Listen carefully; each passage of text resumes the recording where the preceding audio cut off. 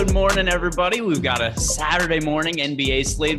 I don't know why the NBA schedules games this way, but for whatever reason, Saturdays and Sundays, they decide that we need afternoon playoff games. I don't mind it, especially not today, because I get to break down games with Ryan. And Ryan and I are friends, and we don't get to do very many shows together. Whenever we're on the schedule, for some reason, something goes sideways and it doesn't end up happening. But we've locked it in. We're here. We're starting it off. Ryan, what's going on? Yeah, good morning. A little early NBA action. Busy sports day. Obviously, the Kentucky Derby's happening. But the NBA schedule has been kind of wonky of late. Just like I was shocked to see they took a day off, and here we are talking about a little two-game slate and a couple of game fours, and a couple of exciting series is already taking place. A little chippiness happening in Golden State today, as Steve Kerr thinks Dylan Brooks broke their code. Yeah, so I want to ask you, and we've got a little bit of liberty here to play with time. Only two games. Do us a favor, guys. Like the video, subscribe to the YouTube channel. What do you make of Dylan Brooks as a player overall? Because there's a lot of advanced stats that value him being not a great offensive player, but very valuable on defense. And I'm going to be biased because he seems to suck whenever I watch him play. But I hate the decision-making of Dylan Brooks because whenever he's playing, it seems like Dylan Brooks thinks the best player on the court is Dylan Brooks. And he would love to take all of the usage from Ja Morant. So I don't think he's all that great of a player. It's not going to matter that much for DFS, particularly like on FanDuel. I think he's really cheap and it's hard to get away from him. But do you like Dylan Brooks and do you think he's valuable? Do I think he's valuable? No, and I do not enjoy him as a basketball player. I think honestly, he's kind of trash. I'm not too keen on Dylan Brooks. I know he's got a pretty nice contract. I think he only makes like 12 million a year.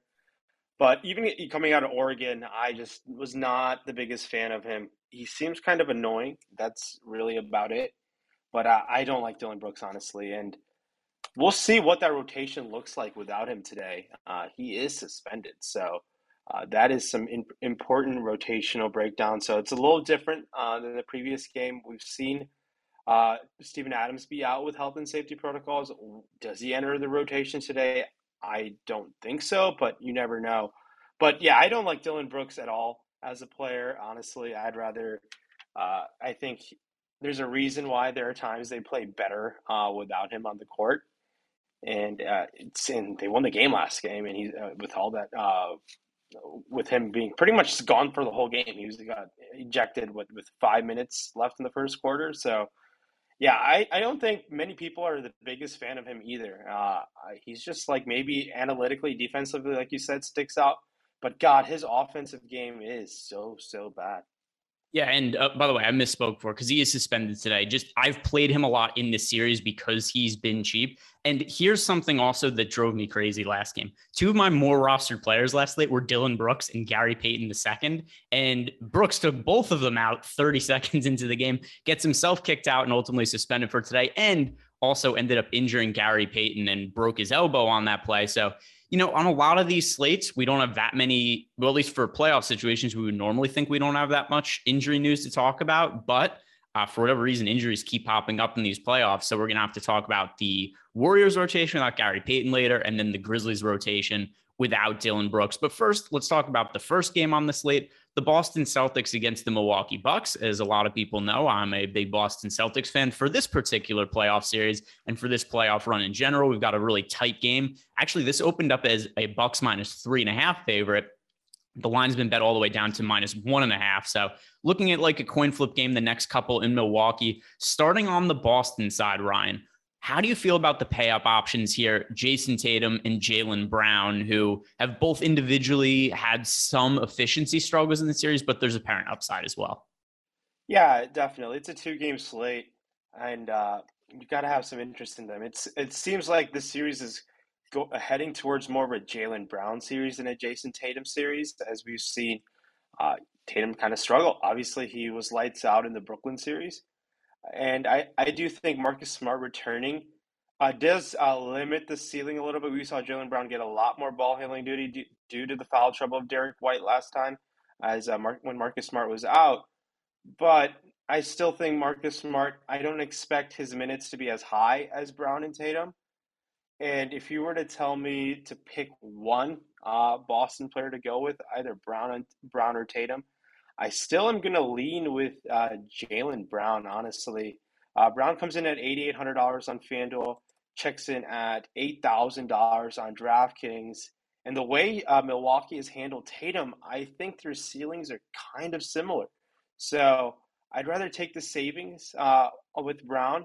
I know you're getting Tatum at $10,000 on DraftKings, and he comes in at $10,000 on FanDuel. I'd rather play him on FanDuel than on DK, but I gotta prefer Jalen Brown to Tatum among those two, the two-headed monster there in Boston. Yeah, and to back up what you were saying there about how they're defending him, here's the usage rate for Tatum in the first couple games of the series: 26% and 28%. Now, obviously, those aren't insignificant, but it's lower than we normally see from Tatum.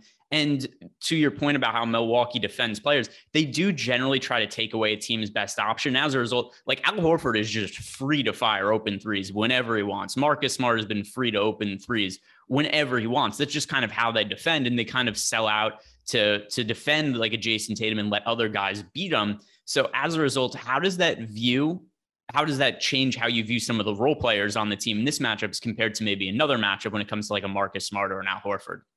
Yeah, so it's going to be, I'm going to keep an eye on any Ime Udoka, like I guess pregame press conference of how they might handle Marcus Smart's minutes.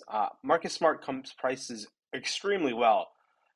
If there is no minutes restriction for Marcus Smart, he comes in $6,300. He looks fantastic. I know he's not necessarily a role player. He's one of their better players, but just because of that price tag, I have to have significant interest in him. And it's always been that theory of role players play better at home than on the road. And I'm kind of shying away from some of the role players, especially Grant Williams, 4,500. That's just a little too expensive. There's going to be a game in this series where I think Robert Williams will play more minutes than Al Horford at some point. Robert Williams is priced extremely favorably for the block upside he has on FanDuel, 5,100, where he has power forward and center eligibility. We know those minutes can be higher. So I'm kind of potentially buying a little low on Robert Williams on the minutes upside. And he doesn't need to do much at that price tag. He can do his damage in mid-20s minutes. Like if you're to tell me Robert Williams is going to get 25 minutes today, I'm going to have a lot of interest at 4,800 on DraftKings, 5,100.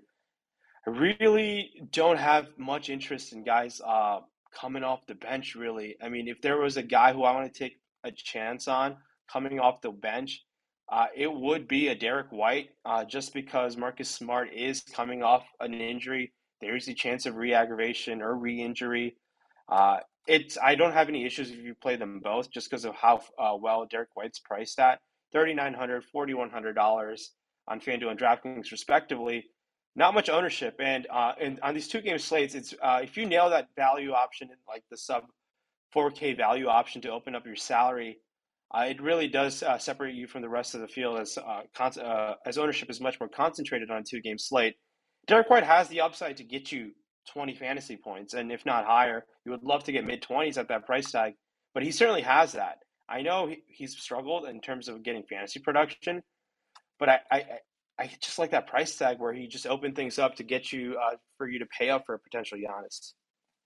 Yeah, and the other thing to mention too about the Celtics, because you talked about any kind of potential minutes restriction on Marcus Smart, is they've been playing a really, really tight rotation this series. So last game, when there was no Marcus Smart, they only ran 7 guys. Tice was out of the rotation. And if you look at some of the minutes for other guys, like don't read anything into the 2 minutes from Hauser, Fitz, Cornette, any of those guys. It was just a blowout and they got a couple minutes of run. But this is essentially a 7-man rotation. I think it's probably going to be an 8-man rotation today with Marcus Smart back. And I also want to expand a little bit on what you said about Robert Williams, because I don't know what the minutes are going to look like, but there's potential for him to have a ceiling for playing time greater than what we've seen. So he had 5 personal fouls last game. And then also something else, he's coming back from that knee surgery that he had for a meniscus tear. And they've been a little cautious with his minutes to this point, but we've kind of slowly seen it ramp up. So first couple games he returned against the Nets, he played 16 and 14 minutes. Then he moves back into the starting lineup for the series against the Bucks, plays 22 minutes in game 1, 25 minutes in game 2, but there was also foul trouble. If there wasn't for the fouls, who knows how many minutes he would have played. But here's how I've been approaching some of these playoff spots. And I know that Robert Williams isn't some like massive contrarian play. He is projected for 38% ownership on FanDuel, and on DraftKings, he's projected for 31% ownership. But think of it this way. If we knew that there was no minutes restriction on Robert Williams, like we knew for sure, he'd be the most popular player on the slate because there isn't that much value available to us. I guess maybe Melton would be up there as well. But the point I'm making is in tournaments on a 2-game slate where I want to try to capture upside, I think Robert Williams is pretty clearly one of the highest upside plays on the slate relative to his salary, because there's a chance that he has a ceiling for minutes that we haven't seen yet. So I'm with you. I really do like Robert Williams in tournaments. Yeah, Rob Williams is. I think the ceiling is honestly he can put up 50 points in the spot. The minutes floor I think is 20, and he could play mid 30s. It could happen. We just haven't seen it yet, and I think that recency bias of just the minutes coming off from injury might keep that ownership low. And on 2-game slates, you got to take some chances on some players, and why not a cheaper price Rob Williams? I mean, he's pretty cheap at this price tag where the minutes, if you're telling me he can play 30 minutes, God, I mean, it's tough not to like him in significant fashion today, especially on FanDuel. I know he's 5,100. Those blocks really add up over there. I believe last year in the playoffs, he had an 11 block game. So, and not to say 11 blocks is on the horizon, but he picked those up in a hurry. And it's, yeah, like you know all the key aspects, and there's a pathway to real success there. And he seems like it grades out to be a fantastic play. The guy who I haven't been able to nail down this series or kind of in the playoffs at all, it's kind of been the revolution of Al Horford. He started off this regular season really well, then kind of tailed off towards the end of this regular season. Now he's been playing just really well throughout the series. I just don't think it's all that sustainable. His price tag puts him in a spot where he's going to have some ownership for sure. $5,900 on DraftKings and comes in at $7,200 on FanDuel. Man, I'd rather just take the savings on Rob Williams and just hope for that ceiling game or potential ceiling game from him. But if you want to play Horford, $5,900 on DraftKings, it makes sense why he's much more higher owned there. I don't have much interest over there on FanDuel. It's a tough price tag to go for in Al Horford. He is more expensive than guys like Draymond Green, Brandon Clark, even Andrew Wiggins, a bunch of guys who have higher minutes upside, and I think just have a higher ceiling, similar ceiling to him at that price tag. So I'm kind of off of Al Horford today on FanDuel, but he's one of those guys who's burned me all series long, kind of all playoffs long. How do you feel about Al Horford? I prefer getting to Robert Williams. I said the same thing last game and it didn't go quite as well, and I know that people are just going to look at what's happened in the recent games on our roster. I'm like, we got Victor Oladipo at 30% owned yesterday because people just look at what happened last game and that's what they're building their lineups based on. And I think that's something that I was talking with Eric on the show yesterday. I think for ownership projection purposes, we probably have to consider that people are going to be so heavily swayed towards whatever happened last game and just thinking this is the way things are going forward when context gets ignored. Like, yeah, Victor Oladipo played extended minutes at one point because Jimmy Butler and Kyle Lowry were both out, and then Kyle Lowry returns, and Oladipo literally has the same exact ownership on FanDuel and DraftKings. So I think we're going to see something similar in terms of, because I've already seen it in chat. By the way, I understand people saying this. We're saying that this is an Al Horford series, not a Robert Williams series. But the context of that to this point is that Robert Williams is coming back from knee surgery, and he got in foul trouble last game. And in general, over the course of the entire season, when Robert Williams and Al Horford have shared the court together, Robert Williams has been the better fantasy producer. And I don't think the last 2 games all of a sudden changes that. I just think Robert Williams foul trouble and he's working himself back from injury. It doesn't mean he's going to be 100% today, but I'm willing to take the chance that he is going to be healthier when you consider that he's cheaper. And he's been more expensive than Al Horford for almost the entire season. So I think we're on the same page with this one. Another key aspect to keep in mind here, the last time these 4 teams played was on Wednesday night. There was an extra day of rest per travel. So they had an extra day. There's an extra day of rest, which does play a factor in sometimes in minutes. I do think that is a factor that can elevate these guys' minutes a little bit, but just keeping an eye on I think just keeping an eye on what happens with Marcus Smart and his minutes will change up a little bit, but this Boston team running a tight rotation, you know where the minutes are going, where the usage is going, and I feel like just to sum it up, just taking some chances on Rob Williams, potentially a Derek White off the bench is something that I'll be doing. And someone asked about Peyton Pritchard. I really don't think it's necessary to go there by any means. If I was building one lineup, he definitely doesn't crack one lineup for me. But if I was 150 maxing, I do think I'll fall on some Pritchard, but it's not like something I'm going to be going out of my way to do because he's only $200 cheaper than Derek White and $300 on DraftKings. So he's not something that I'm super excited for. I do think there's some better value in the next game with no Dylan Brooks. And I think one more guy we should talk about, just because, once again, it's only a 2-game slate, leave no stone unturned, is Grant Williams has played really well in the playoffs.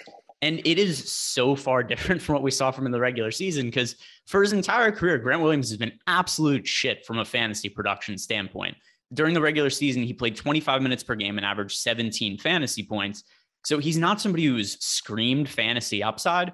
But now in the playoffs, all of a sudden, we're starting to see some upside games from Grant Williams. 33 fantasy points last game. Closeout game against the Nets, 26 fantasy points. In game 2 against the Nets, he scored 30 fantasy points.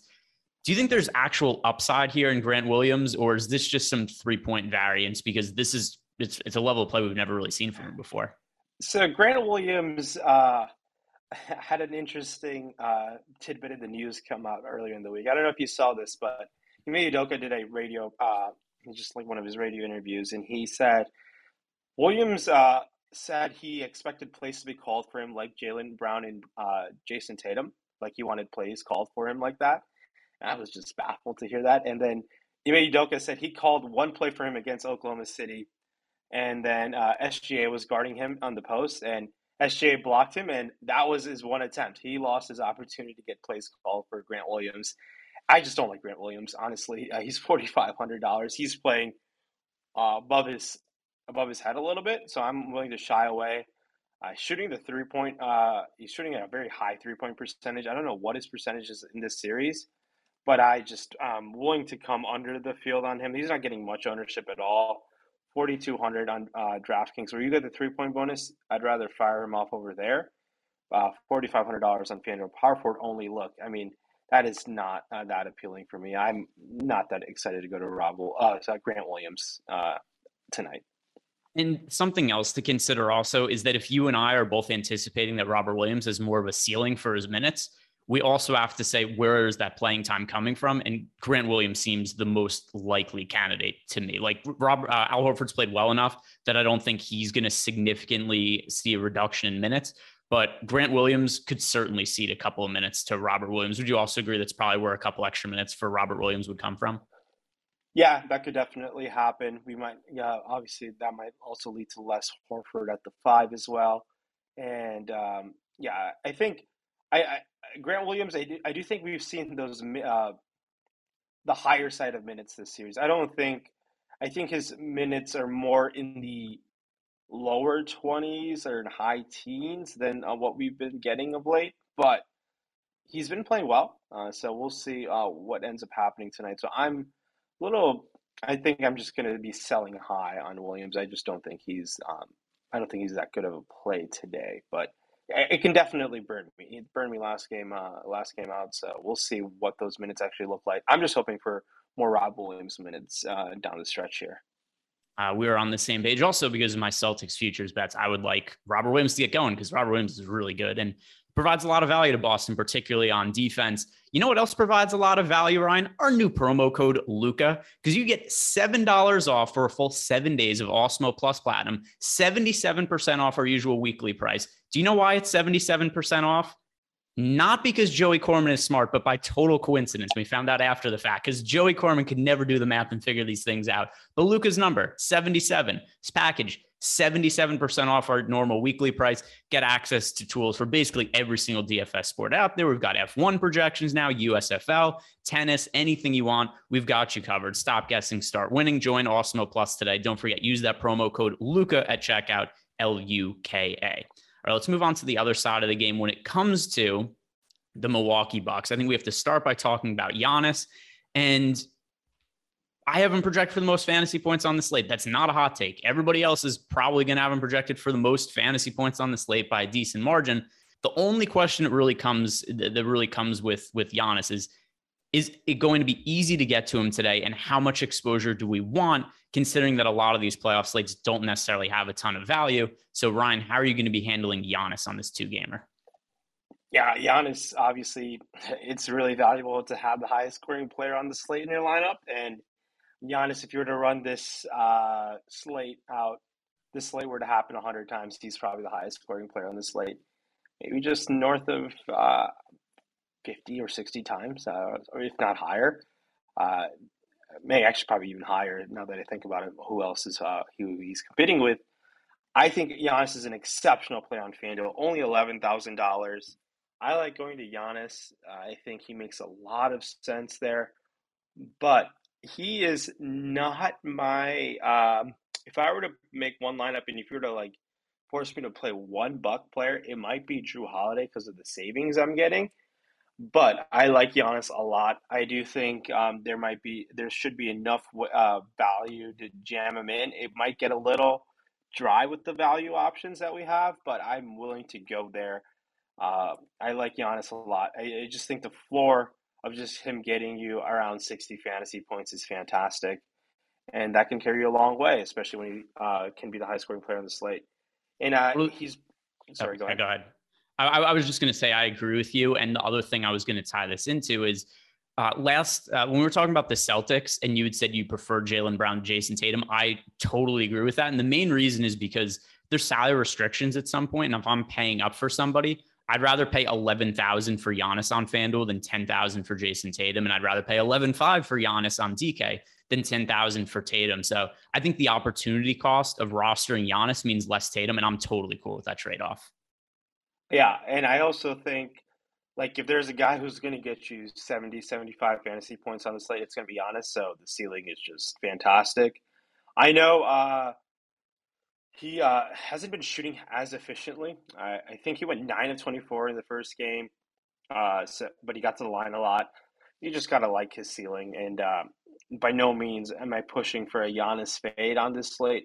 But if for some reason you do want to go full on balance build where there is a lot of merit to doing so on these two game slates, if you're hand building a lineup and you don't play Giannis, I wouldn't absolutely fault you for it. But I just think your opportunity cost is pretty significant if you're going to miss out on a Giannis ceiling game. And there's enough value to just get him in there based on the Dylan Brooks situation. Obviously, we talked about the Rob Williams potential minutes going up. We're hoping for that. So there is some value to just get him in there. And it's not that hard to get him in there on a two-game slate, which is nice. It's not like an absolute must-have, but he seems very nice to have in your lineup today.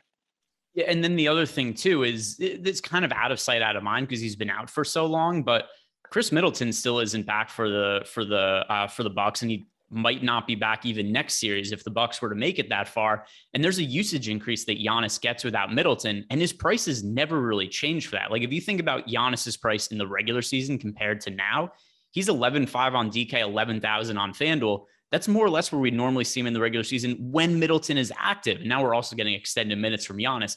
So it's a value type of situation we don't really think about. But if this was a regular season slate once again where there was no Middleton, everybody would be firing off Giannis at this price tag, and he's going to be popular again today. So it's not like people are avoiding him or anything like that, but just kind of tying that into the value consideration on the price tag with Giannis. Moving down the pricing tier with the rest of the Bucks guys, Drew Holiday to me is at a point now where I think the price is a little bit steep for me. He's $8,100 on DraftKings FanDuel. He's $8,300, and he's also expected to be really popular. It's a two-game slate, so it's not to say he's unplayable, but considering he's projected for 40% ownership on FanDuel, and then on DK he is projected for 30% ownership, I think this is a number I'm ultimately going to come underweight to the field on. I prefer getting to Giannis, some of the Grizzlies guys. I prefer getting to Jason Tatum in the same price range. How do you view Drew Holiday? Yeah, Drew Holiday, I like a lot. I mean, he's the second guy on this team that needs to be running the show. And if the defense, there are times where we saw in the first game where Drew Holiday just kind of carried the team when Giannis picked up that fifth foul and played really well. I like going to Holiday.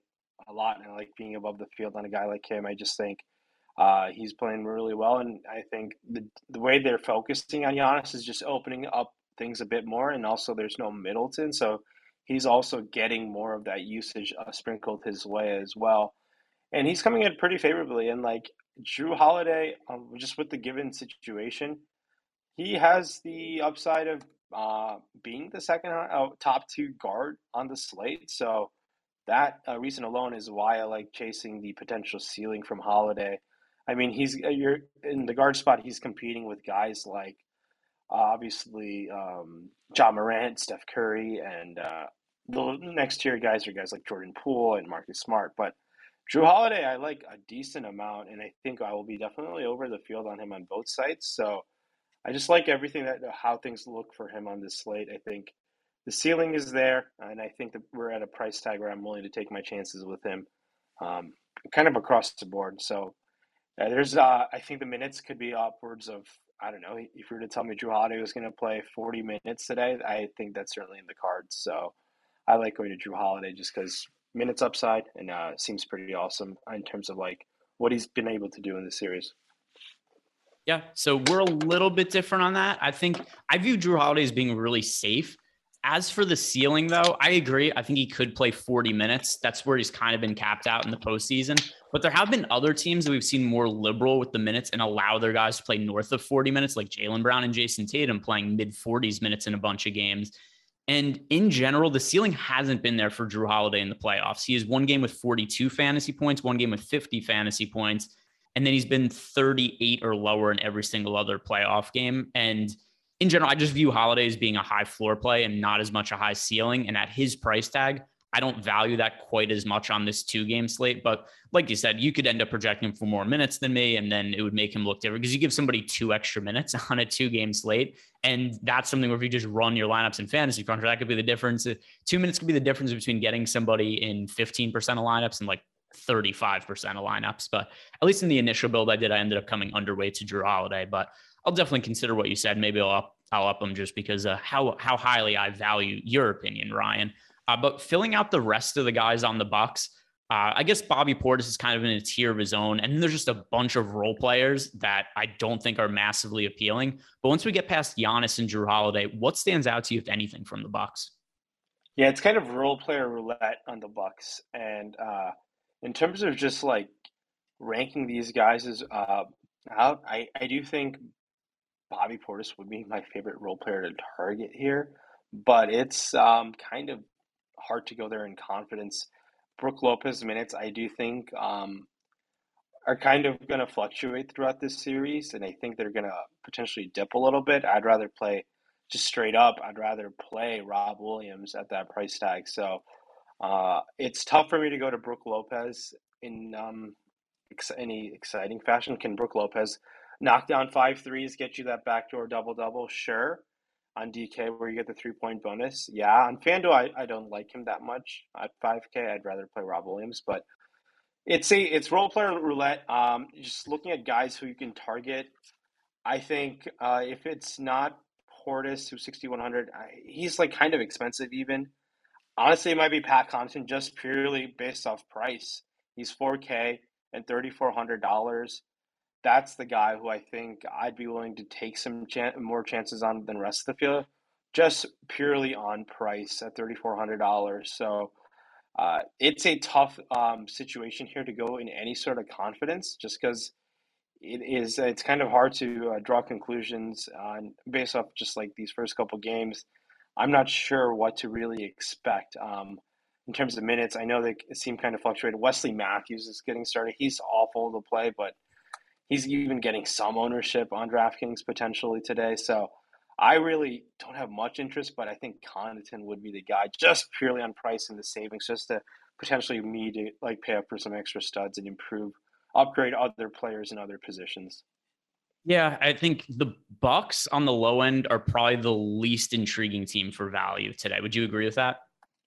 100%. Yeah, it's tough to go there. I know they even run a tight rotation. Sometimes that should be enough an indicator to take some chances on, but we're dealing in the next game with potentially a new rotation.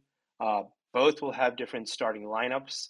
So there is some chances to exploit uh, being on the right side of the rotation, predicting what the rotation might look like in that Golden State and Memphis matchup. We did see what it might look like as both Brooks and Gary Payton both left the game at the same time and what the rotation might look like. But I'd rather take some chances in that game with the value than in this game. And obviously, and not that it matters that much, but the total is I want to say 10 points, or sorry, yeah, 10 points greater, or 13 points greater in the Golden State Memphis game than the Milwaukee Boston game, which is 13 points is a decent amount.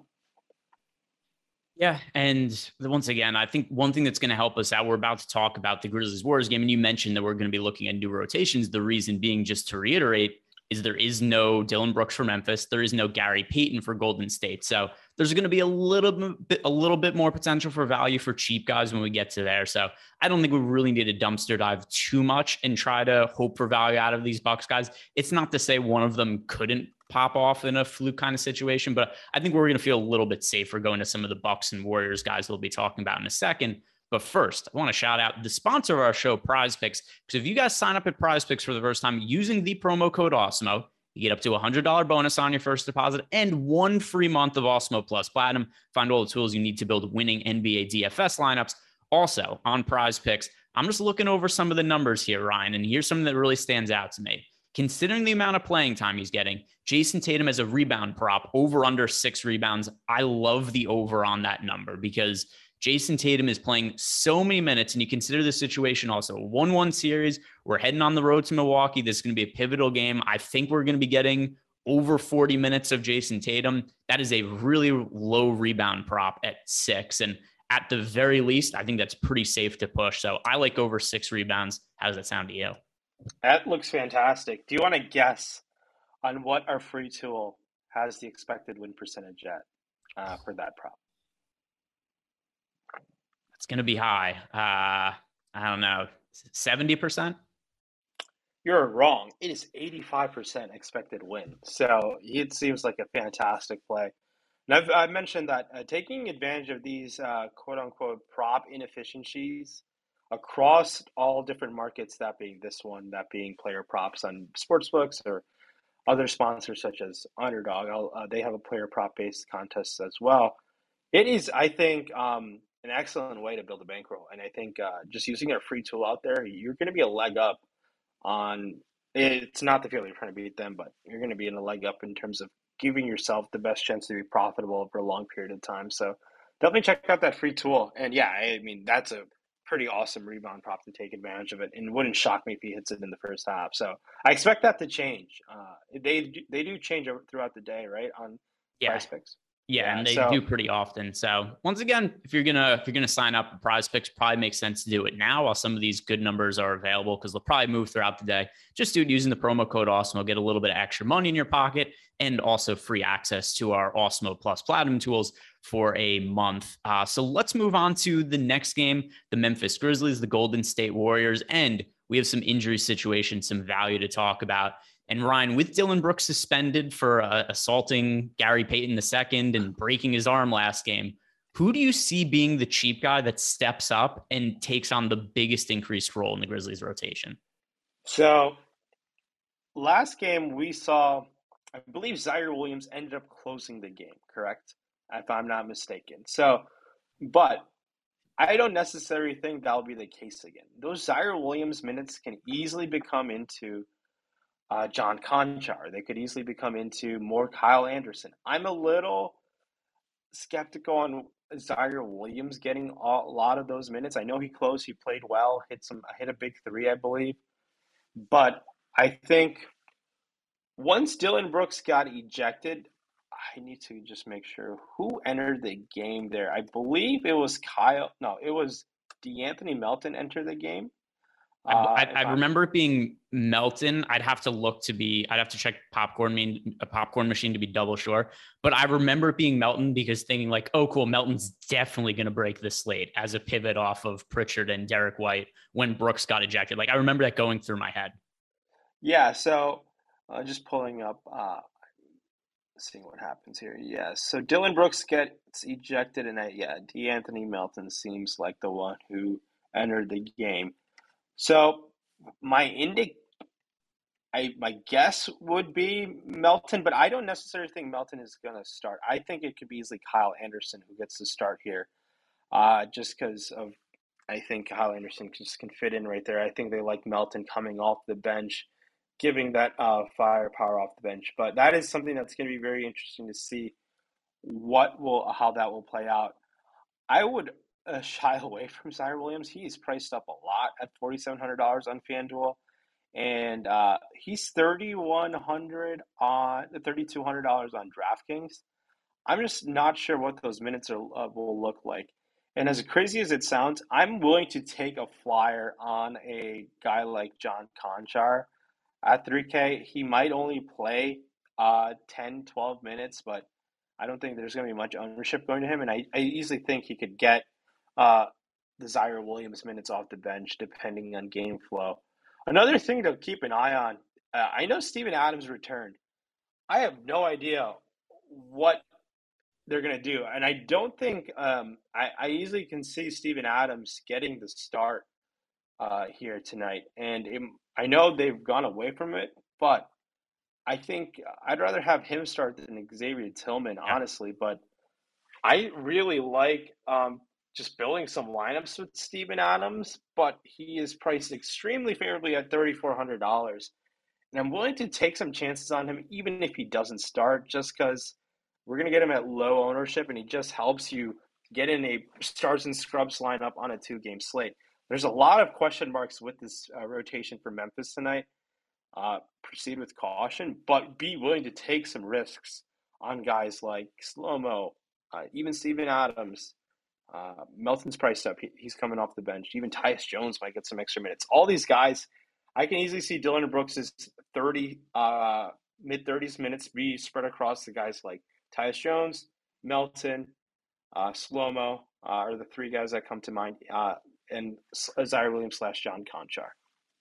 Yeah, one thing that's tricky about the Grizzlies is most teams when they get into the playoffs condense their rotation. That is not what the Grizzlies have done. They're just playing the same like deep 10-man rotation they did in the regular season.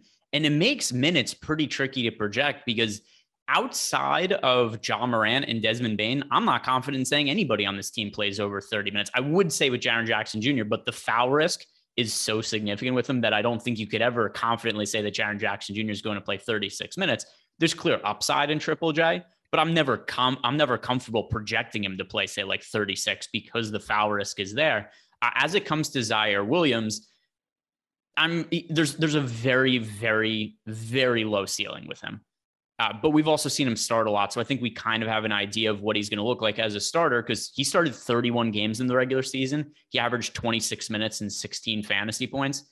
That's probably about a fair expectation for him. If you're in desperate need of salary in DraftKings only, it's okay to roster him, but I wouldn't go too heavy because the ceiling is pretty capped. And also, I'm with you on Steven Adams. I've gotten destroyed trying to project this Memphis Grizzlies front court for a lot of the postseason. It's been a really difficult task to do. I've been burned by Steven Adams before, but I'm probably willing to do it again here. Not to the point where like I want to get Steven Adams in 20% of my lineups or anything, but he's almost, unless he starts, he's going to be almost unowned today.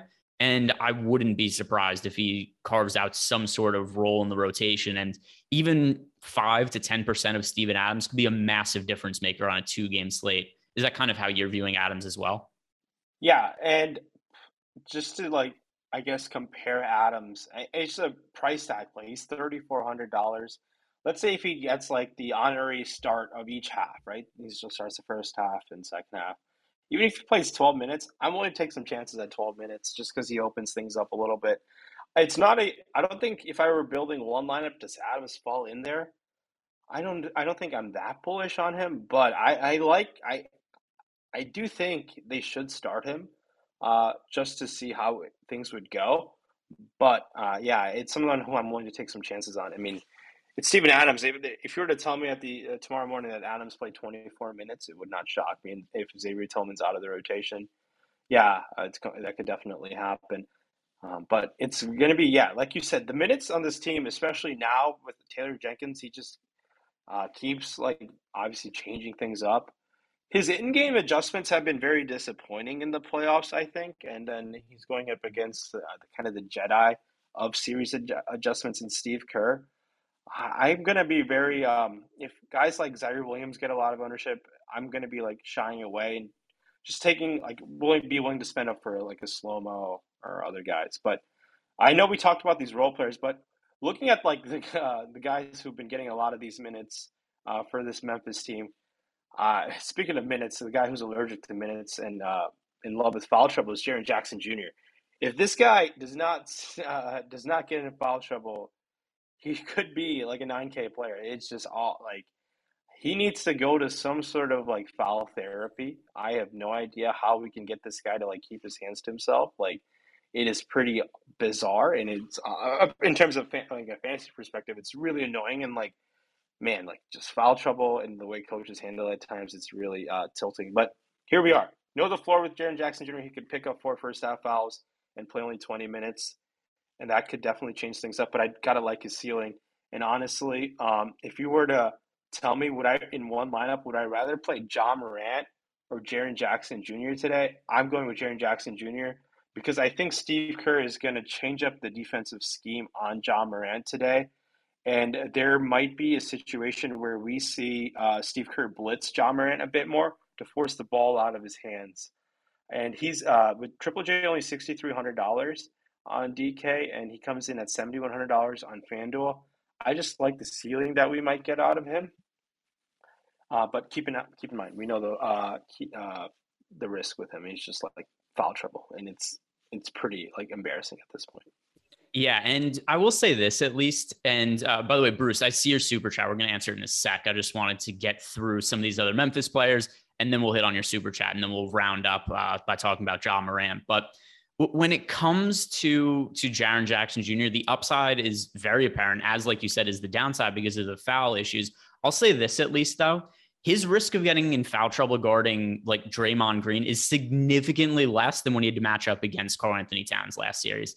Now, does it necessarily mean he's going to totally avoid? No, he fouled out last game in 29 minutes, but we were seeing him foul out in sub 20 minutes in the series against the Timberwolves. So I think this is a little. Yeah. It's been an exponential improvement compared to the first round, an exponential improvement. And like you said, I do think obviously going up against Cat, a ball dominant offensive center is much more different than a facilitating playmaker in Draymond Green. Yeah. And so that's something I think helps him a little bit. And by the way, there was people, and I mean, we had in our projections where there was like going out projecting Jaren Jackson Jr. for like 24 minutes, which is just a foul trouble projection. And I can't even say it's wrong. I don't think in general we should project players for foul trouble, but you kind of have to with Triple J because he has now fouled out. He's had 5 or more personal fouls in all but 2 playoff games to this point. So it's been an issue for him, but I like getting to the upside when he's lower owned. And once again, after fouling out last game, the ownership is dipped. So I like his upside for tournaments. I will talk about John Morant in a second, but first we have to answer a super chat from our guy, Bruce. Bruce, thank you for leaving the super chat. He wants to know who are our favorite 3 picks over on Prize Picks today. So I'll pull Prize Picks back up. For sure, one of them for me is Jason Tatum over 6 rebounds. We talked about that one before. I think that one makes a ton of sense. I'm pulling up Prize Picks right now and looking at some of the NBA lines and seeing what else could make sense. I think another one I'm willing to take my chances. I don't know what Desmond Bane did to blow out his back, but this boy's back is like a senior citizen status. But I still think I like taking my chances with Desmond Bane over 4 rebounds. And our expected win percentage comes in at 76% with Desmond Bane. And we nailed the Tatum one. I'll let you pick the third one. I like Bane over 4 rebounds today. Yeah, I'm looking through some of these right now. Let's see. Fantasy point totals aren't up quite yet. What are some of the Robert Williams props? Are there anything low? Is there anything low for Robert Williams? Let's see. Robert Williams is at 7.5 rebounds. I like taking the over on Robert Williams at 7.5 rebounds. Once again, I think there's a chance we see increased playing time from him, and he doesn't have to get to his regular season, his regular season average minutes per game in order to hit the over. on his rebound prop, because during the regular season, he averaged 9.4 rebounds per game in 29 minutes.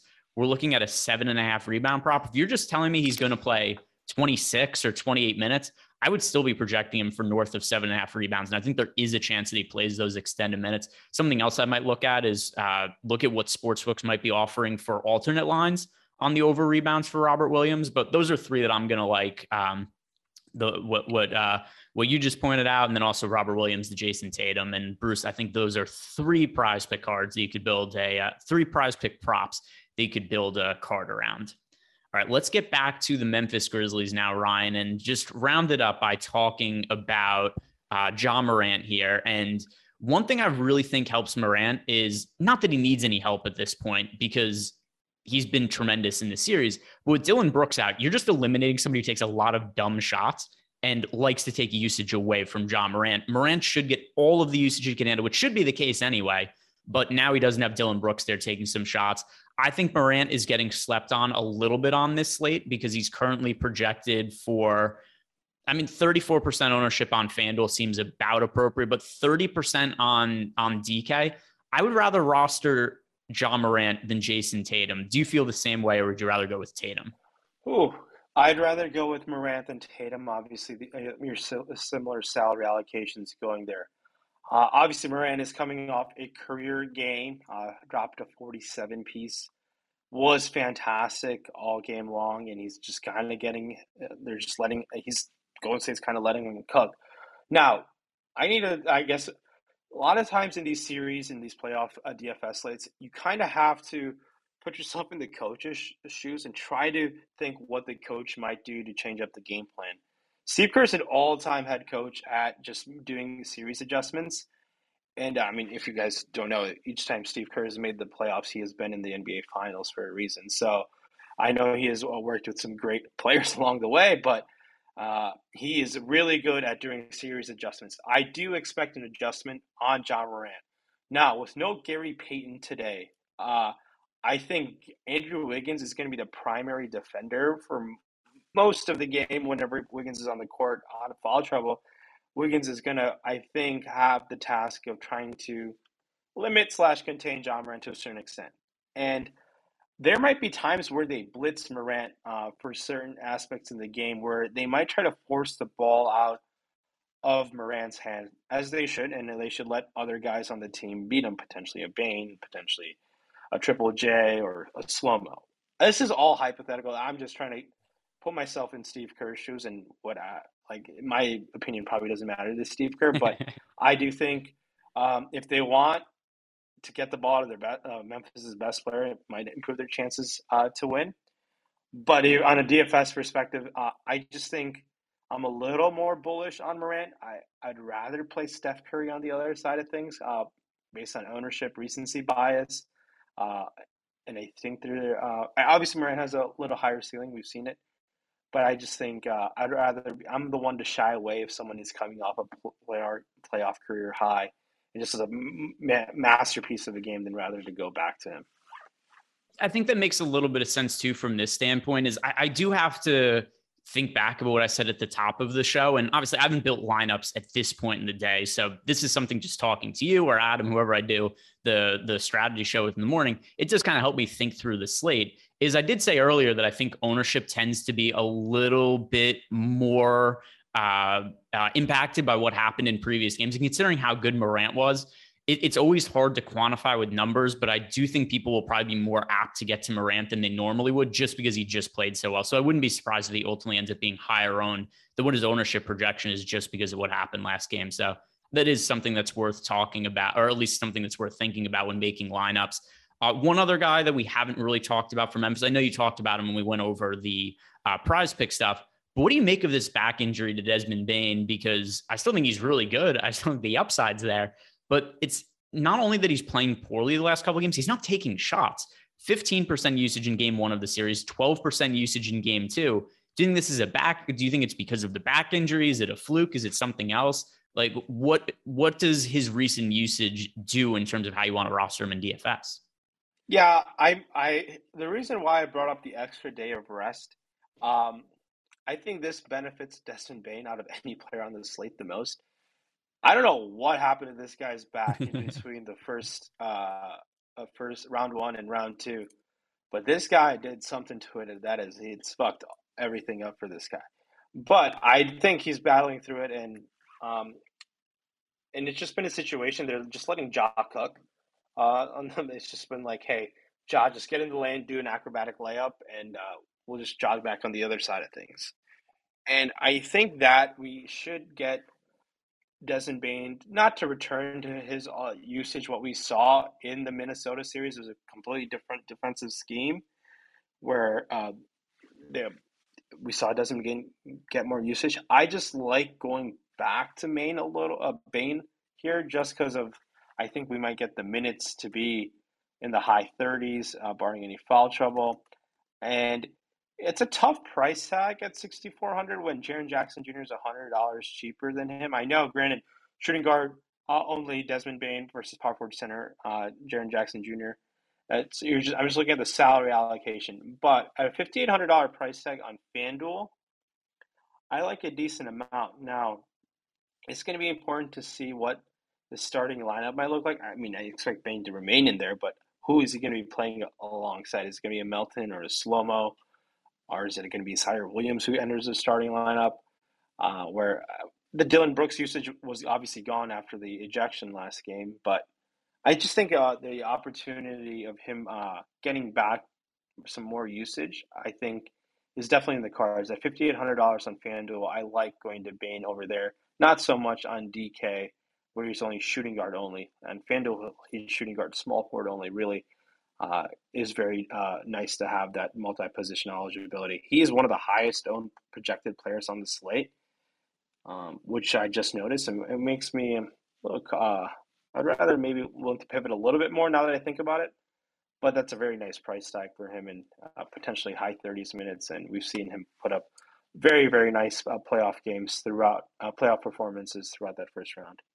Yeah, I think there's clear upside. Desmond Bain, just once again, keep an eye on the ownership as we get closer to lock. He's projected for north of 50% ownership right now on FanDuel. If you guys are looking to bet on games during the NBA postseason, or if you're just looking to get action on any sport that's really out there, now is the time to check out our best bets package. Click the link below to subscribe to our team of experts. Guys like Ben Rasa, Steve Buzzard, Alex Baker, they're putting premium bets in our Discord channel, and it's something that pays for itself. The package, $25 a week. We've been tracking the results, positive ROI. So you sign up for the package, and once again, it's going to pay for itself and putting a little bit of extra money in your pocket as well. And if you want a free preview of some of the stuff that's in our premium bets package, follow at Awesemo Best Bets on Twitter, and then turn on the notifications because we'll be taking one of our bets from our premium Discord channel, and we post it each day out there on Twitter. So check that out. One more thing, also like this video and subscribe to the YouTube channel because we're about to talk about the final team on the slate, the Golden State Warriors, who are going to be slightly shorthanded today and going forward because Gary Payton II, who's one of the better perimeter defenders in all of the NBA, broke his arm. He was taken out midair by Dylan Brooks last game, the reason that Dylan Brooks is suspended as well. So with Gary Payton out, he had been starting for the Warriors. What do you think the starting unit looks like, Ryan? What does the starting unit look like? This is a tricky situation. I'm not sure if they remain to play that small lineup. Uh, it wouldn't shock me if Kevon Looney gets like the honorary start, plays the first half 5 minutes and second half 5 minutes. It also wouldn't shock me if we see, um, what's his name, enter the starting lineup. Jordan Poole if they go small, but Steve Kerr came out and said it's like he's not too keen on playing that lineup that many minutes, so it would shock me if they go with Jordan Poole there. But if Otto Porter might join that starting lineup, a guy who I certainly don't think that will be in the starting lineup is Damian Lee. He got rotational minutes, I think, due to some foul trouble for the team there. But yeah, I think it's gonna be Kevon Looney, but I'm not too sure. I just don't know.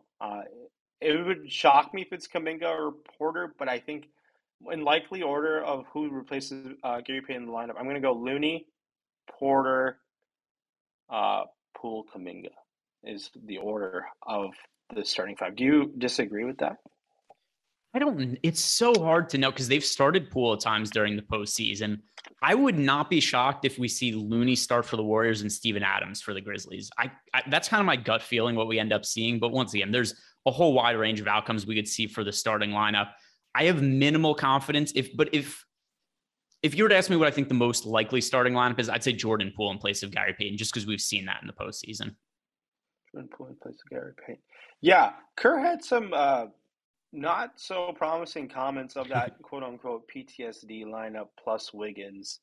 Um, we'll see how if that changes. I mean, I'm very curious to see what ends up happening, but yeah, I completely can see if you were to tell me at 8:30, 8:25 Eastern, we get Adams and Looney starting, I would not be shocked at all, and I think both coaches might end up doing that. But in terms of like the Golden State perspective, why are they not hunting John Morant like on the one-on-one situation? They've done really well when they've hunted him.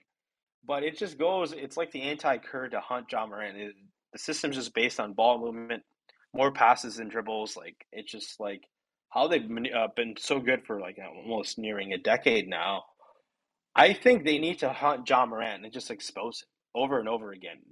Whenever they did hunt Morant, they did really well. So a fun follow throughout the series has been Bob Voulgaris. Just like he's been like just like confused on why they haven't hunted Morant. I kind of agree with him, Yeah. and I think there will be more hunting John Morant today, just because I think more game tape and just it just shows like they've done really well when they have hunted him. And if they're gonna hunt Morant, it's gonna be the most beneficial to a Steph Curry. The Definitely it's gonna benefit him the most. So he is my favorite warrior to go to. He has been throughout the playoffs, and no, sorry, throughout the second round, not the playoffs. But I really like Steph Curry, and honestly, if I were building one lineup today, I would play Curry rather than John Morant because of the savings, the 3 point bonus, and there is going to be a couple games in this series where Steph Curry has more fantasy points than John Morant, and I think today will be one of them. And I just need to make some sort of differentiation from the field, and why not with Steph Curry, who could really honestly drop 40 real life points. Yeah, and I mean something else to consider about hunting John Moran on defense. It would do a couple things. Number one, he's the worst defender in on the Memphis Grizzlies team that gets regular rotation minutes. But also that would wear him out a little bit on offense to the point where he wouldn't just be able to blow. I mean, it's going to be hard to stop John Moran totally on defense, but it would help by attacking him on offense a little bit more and maybe emptying his gas tank a little bit, make him work on defense, make it harder for him on offense and fatigue him a little bit. So I do think that's something we could see more often.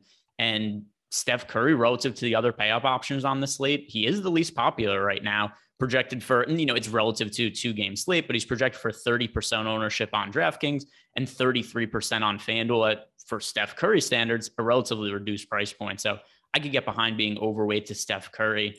What do you make of some of the value options here? I know we've gone through some of the players that could potentially end up in the starting lineup for the Warriors in place of Gary Payton, but we've got Otto Porter's fairly cheap. He could see extended minutes. We mentioned Looney could potentially start. Jonathan Kuminga, he is the same nickname as my mom. He's cheap, particularly on DraftKings. So of the cheap guys on the Warriors, which one do you find to be the best source of salary savings? Cheap guys on the Warriors. It's gonna be Otto Porter for me. Honestly, I think Otto Porter, they might go with an extra wing and the ability to switch. I think Otto Porter definitely has that. Kuminga is definitely offensively very gifted. He's just an athletic specimen. But where he does lack is a little bit on defense. And in the playoffs, uh, coaches, especially Steve Kerr, he can't they never want to risk bad defense. And if Kuminga gets picked on, which he certainly can, I'm a little shy. I know he's only 3,100. I'm a little. I'd rather shy away from that. Otto Porter can put up high 20s fantasy points, there's a pathway for him getting there. How he gets there is potentially Draymond Green foul trouble potential, Andrew Wiggins foul trouble, and there's one less, I guess, wing if you're going to call Gary Payton a wing. He's more in the backcourt, but Gary Payton's minutes can get sprinkled to Otto Porter, as we saw it last game as well. So I like Otto Porter at that price tag.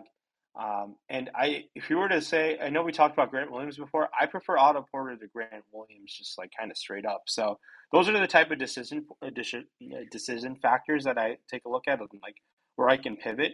I know Porter's going to get a little bit more ownership, but I think it's well worth it.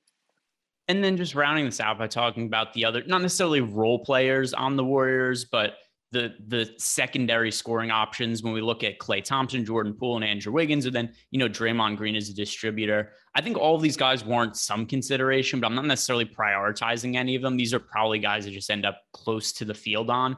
Are any of these guys really high priority plays for you? Klay, Draymond, Poole, Wiggins?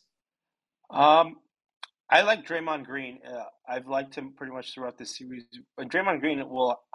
I'm gonna go ahead and say Draymond Green will have a triple double at some point in this series. $6,500 on FanDuel is exceptional. And Draymond Green is one of those sneaky guys on the slate who can be the highest scoring player. He has that in him. I know it sounds kind of crazy, but Draymond Green can get there with steals and blocks. Obviously, triple double upside as well. I like Draymond Green quite a bit. Klay Thompson is a much better shooter than this. If you don't like Steph Curry, I don't have any issues if you play both, but Klay Thompson regular 3-point bonus on DK, I like a lot. I mean, the Achilles ACL, the minutes, there is no minutes restriction for Klay. He is playing, there have been games he's playing 40 plus minutes. So I like this Golden State team in general, and I really hope they win this series because I want to see a Golden State Phoenix conference finals matchup. But I like the Golden State kind of like their roster pretty much. I mean, in terms of fantasy perspective as well, I think they're all priced favorably, even Wiggins, just because of the minutes he's playing. And uh, I'm willing to take some chances on all their starters kind of getting above the field on most of those guys. All right. And that is pretty much going to round it up. Unless, do you have any other thoughts you want to bring up on the slate before we close out, Ryan? Yeah, be willing to obviously keep an eye. There's a massive gap in game time and potential starting lineups to deal with. I mean, there's Kyle Anderson, Tyus Jones. One thing that we didn't, I think, what do you think? Who do you think Memphis will start is the key thing. I don't think Tyus Jones will enter the starting lineup, and I don't think it's tough to say. I don't even know what they're going to do. But keep an eye on the starting lineup for Memphis. It could be a bunch of different combinations. Be willing to take some chances off some bench guys on both teams. My best guess would be Zaire. So I want to say my best guess would be Zaire Williams just because he started all regular season when Dylan Brooks is out, but he also is kind of garbage, Zaire Williams. And once again, because people in chat do this, when we say a player is no good, they're like, oh, you think you're better? No, I don't think I'm better at basketball than Zaire Williams. It's all relative to other NBA players. And if you look at the Grizzlies roster, Zaire Williams is at best the 9th best player on the team, probably lower than that. Relative to other players on the Grizzlies, they have better options to go to than Zaire Williams. But they've started him in a bunch of these spots before. So I guess I would say Zaire Williams is my most confident pick, but it's still like a well under 50% confidence interval. Yeah, and don't get me wrong. I think Zaire Williams is a very, very talented basketball player, and I think he has a lot of growing to do. I mean, he was, I believe, one of the most highly touted high school athletes before high school players headed to Stanford. I mean, yeah, I don't think. I mean, I think all of these basketball players are exceptional. They've probably given everyone buckets. I mean, at one point before the NBA, they are the best player on their team more times than not. So they're definitely world-class athletes for a reason. So we'll see what ends up happening in the starting lineup. I need to, I guess, be willing to take some guesses. It's going to be really important to be able to nail that kind of beforehand. It's a very interesting 2-game slate because of the time gap and what we're dealing with the second game with injury, suspension, guys coming back from health and safety protocols. So we'll see what ends up happening. All right, guys, that is going to do it for us. Once again, like the video, subscribe to the YouTube channel, and stick around. We've got the MLB Strategy Show coming up right after this.